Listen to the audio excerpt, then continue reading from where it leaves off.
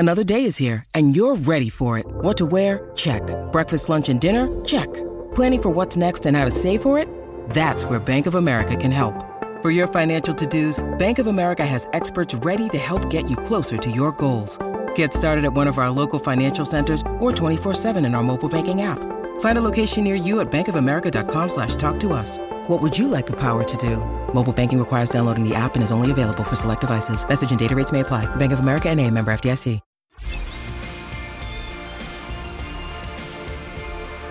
Sports Day for Kia.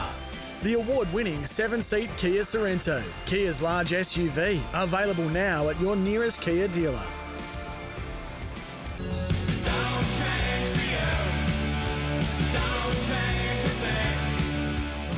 Yeah, it's a very good afternoon. Overcast day, isn't it? A bit of cloud has come in. They reckon there might be the odd spot of rain here and there, mainly I think just south of Perth, and possibly those listening in Mandurah on DAB Plus radio at SEN Peel. They reckon there's a bit of rain around Mandurah and possibly around Bunbury.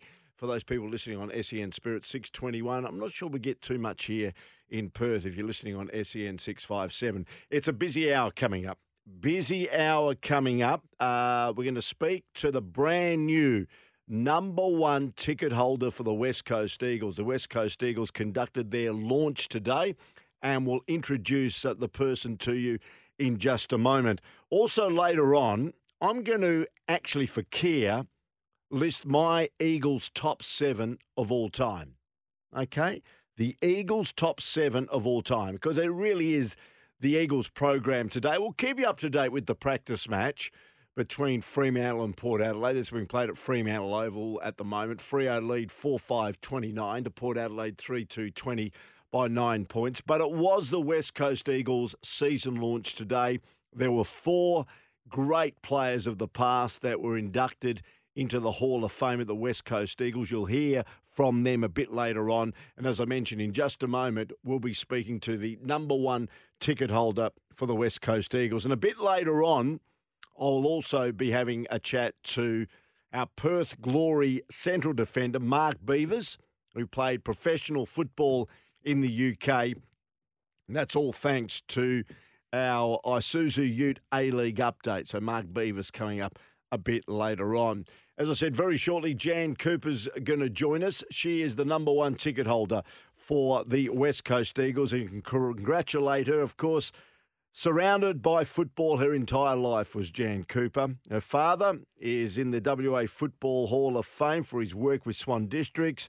Her husband worked for the West Australian Football Commission for 8 years. Both sons have been involved in football. Football has surrounded her life. And, of course, she was pivotal in the bringing of a lifelong dream of women playing this great Indigenous game of AFL. And, of course, he was so instrumental in the development of the AFLW. So we're going to have a chat now to Jan Cooper. We'll reflect on her journey and what it meant to her to now see her beloved West Coast Eagles run onto the ground in an AFLW competition. But firstly, Jan joins us on the program, and let's just offer our congratulations to her. Jan, thanks for your time.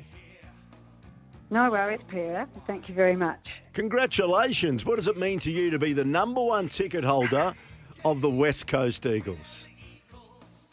Well, I feel absolutely privileged, and I find it quite humbling because when you consider who some of the past number one ticket holders have been, like global giants like Samantha Kerr and Daniel Ricciardo and Damien Oliver and Julie Bishop, and then there's me. So it's like, I'm pretty humbled, to be honest. And I was actually speechless when I was first invited to do the role, and that's very rare for me. I'm never lost for words, so yeah, I'm pretty happy. When did you get first an indication? Of course, it was before today when you were invited to take up the honour of the West Coast Eagles number one ticket holder. When was that invitation extended to you to take up that honour? Yes, I've kept it secret for a very long time because it was the week leading into Christmas. It was actually the club Christmas party that I was approached by CEO Trevor Nisbet. And again, I was quite speechless. And at the Christmas party, that's not a good thing because that's all about fun and frivolity. So I've kept it close to my heart for that long, and as has my husband, because he was the only one I was kind of allowed to tell. So it's been a while in the making. What about the launch today? It was a special occasion. There were 4 great past champions inducted into the Hall of Fame, and of course you announced as the number 1 ticket holder. Tell us about the event today. Oh, it's just astonishing, really. Like, you're sitting there and looking at, legends of the game. Priddis, who's won a Brownlow medal. Mark Lacroix, kicked 12 goals in a game. Philip Matera, whose family has been an integral part of the club for many years. It's like kind of, for me, being a passionate football follower, walking amongst royalty. So, and then the people who give the award to the recipients are also legends in their careers. So it was a really fantastic event. The new players were introduced to the audience as well, and they look like a fine bunch of young men. So the AFLW was acknowledged many times with their contribution. So, yeah, it was a really good event. Yeah, and we will hear from Don Pike, Phil Matera, Matt Priddis and Mark Lacroix, who are inducted as Hall of Famers for the West Coast Eagles. But, Jan, your story is a tremendous story. You grew up in a footballing family. As we mentioned, your dad is a WA Football League Hall of Famer. You mentioned your husband. Your boys, of course, were involved in football. Yep. Could you ever think what Jan Cooper would be like without football? No. I've never given that a thought at all, Peter, because it's always been part of my DNA, my family. It's actually such a rich connector through the generations within our family because, the grandparents go to watch the boys play footy, so then they've got this common thing to talk about. We're so tragic, though, as a family. We unpack games of footy all the time. And, like, my husband's downstairs watching the scratchy between the Dockers and Port Adelaide as we speak. So, I've never given a thought to what it would be like without football. But I did go without it for 1 year when I was on teaching exchange in Canada. But that also provided me an opportunity because I was never allowed to coach at that. My generation wasn't allowed to coach, even though I'd done my level 1 4 times. But as a teacher in Canada, I thought, I'm going to teach them how to play AFL when the snow melts. So that was my opportunity to coach football, but I couldn't see any games that year. So it was a missing piece to my psyche for that year. And it was back in the days when there was no internet or anything, so you couldn't watch replays or anything, but phone calls to home were really peppered with conversations about how Swan districts were going, etc., etc. It's interesting. You used to sit as a young girl there in McDonald's stand and raucous and cheer on the beloved Swan District Footy Club. You mentioned you weren't allowed to coach. Of course, as a girl, you weren't allowed to play either. So what was that like? Because you probably were eager to get out there and mix it with the boys at that stage, even though you were the other gender. Yeah, quite right, Peter, because, and it's sort of a bit ironic too, because the very first women's league ever in Australia was in the Goldfields, and I spent a large slab of my early years in the Goldfields, but unfortunately the women's league had long gone, so that was a bit ironic that I should be in the Goldfields and not afforded the opportunity to play. But I had heaps of King of the Packs and kick-to-kicks and all sorts of things with my brothers, their friends, boyfriends over the years. So a couple of powder puff derbies back in the day. Yes, I would have loved to have played, but I certainly have been a passionate fan of the game and supporter of it. So I've just had to accept that was my gen, and I'm happy that I was able to still be heavily involved in the code, and more so now that I'm getting into my twilight years. No, you've got plenty to get through and plenty to do still going forward, Jan. As I said, you were offered the job with the AFL to develop female talent. I mentioned in the introduction, what do you think now when you see you're the number one ticket holder for the West Coast Eagles? Again, we congratulate you on that honour. But now to see the West Coast Eagles in a fully fledged AFLW competition, what does that mean to you from those early days when you were trying to get women's football recognised? Oh, look, the moment those girls ran out for the very first game against Collingwood, honestly, if Kleenex had have sponsored me, I would have gone through a box of tissues. It was like tears of joy. It's just those girls, I could see myself reflected in them, their passion for the game. They've always wanted to be able to play this code that they've been watching from the sidelines, as I had to. But now they're afforded these opportunities and it grows. You know, they don't have to just play. They can dream of being a coach, an umpire, an administrator. I mean, I think of the current batch of AFLW players, we will get a female CEO out of this batch of players simply because whichever club or clubs they're connected to will actually understand that they know what they're talking about, that they are good leaders. And, you know, to me, eventually the code will absolutely reflect our community across both genders, all cultural backgrounds, all sexualities, you name the diversity, and the code will truly reflect that. It's interesting, isn't it? I did a bit of reading before actually inviting you on the program. Again, we thank you very much for your time and what's been probably an emotional rollercoaster of a day for you, is that when you were trying to give justification to a women's league, you were actually a lot of resentment, or certainly a lot of questions were asked, like people saying women will hurt their chest, it's a brutal game, women will hurt themselves, they'll lose their femininity. How did you handle all that backlash, people saying, no, this can never happen for those reasons? Well, I learnt very quickly that I couldn't just have an opinion and a couple of random samples of myself and a few other passionate people, that I actually had to do research. So very quickly, a colleague in New South Wales conducted some focus groups over there, and I conducted some focus groups over here.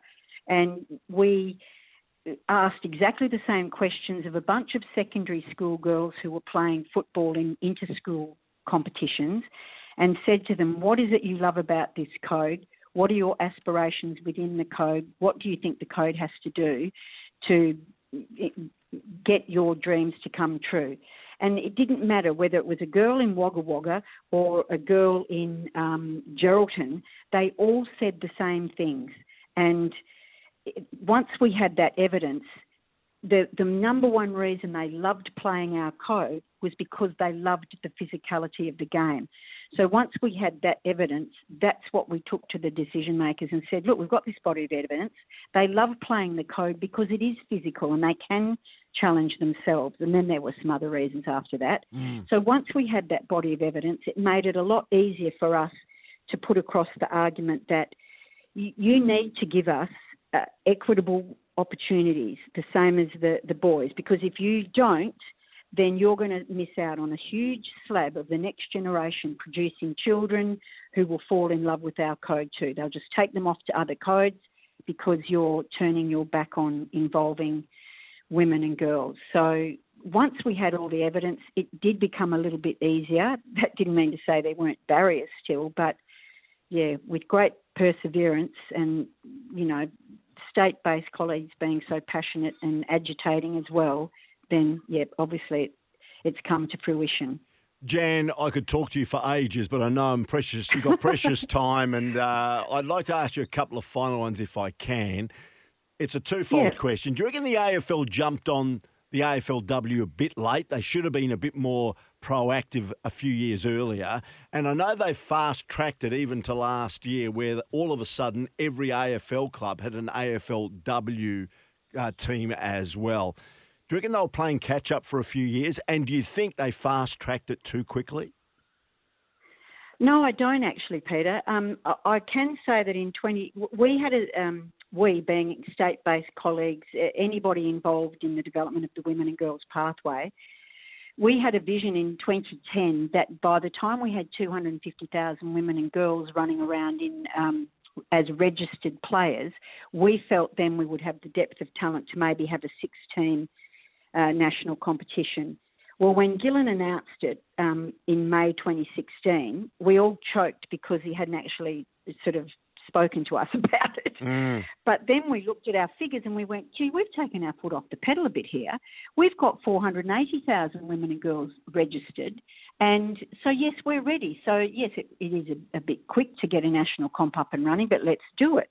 And, of course, everything else has fallen into place. And, again, when they announced the expansion to the 18 clubs, earlier last year, again, I was a little bit reticent. I thought, I don't know, is there a depth of talent in New South Wales that can, put the Sydney Swans in a competitive situation? But, yeah, they were highly competitive as a new team, and they're going to be highly competitive again, if not, big improvers. So and when you look at there's 20% of memberships of AFLW had no connection to an AFL club previous to AFLW being implemented. So that to me shows that we've met a group of people that we've been able to engage in the code that weren't interested as AFL, but as AFLW, yeah, they are fully committed. So no, I don't think anything's too early. And to be honest, being a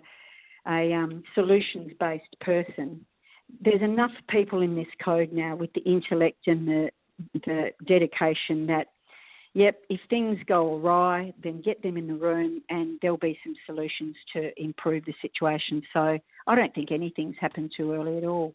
Jan, as we let you go, I'm not going to ask your age, but I reckon we're a similar demographic. And, of course, I think I'm much older than you. I grew up at Perth Oval on the banks watching beloved East Perth. You were in the McDonald Grandstand watching beloved Swan Districts. Yeah. I say to some people, and you probably agree, the game has evolved so much. It's a completely different game these days compared to what we grew up watching, isn't it? And are you comfortable with the evolution of the game?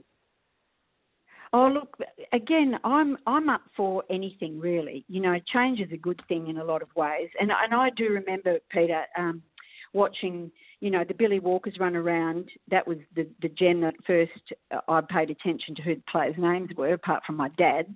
And there was I think there was a lot more one-on-one footy. There was definitely a lot of drop kicking, which doesn't happen anymore. Yeah. But I think it's really good. I think the game is faster. There's a lot more speckies taken.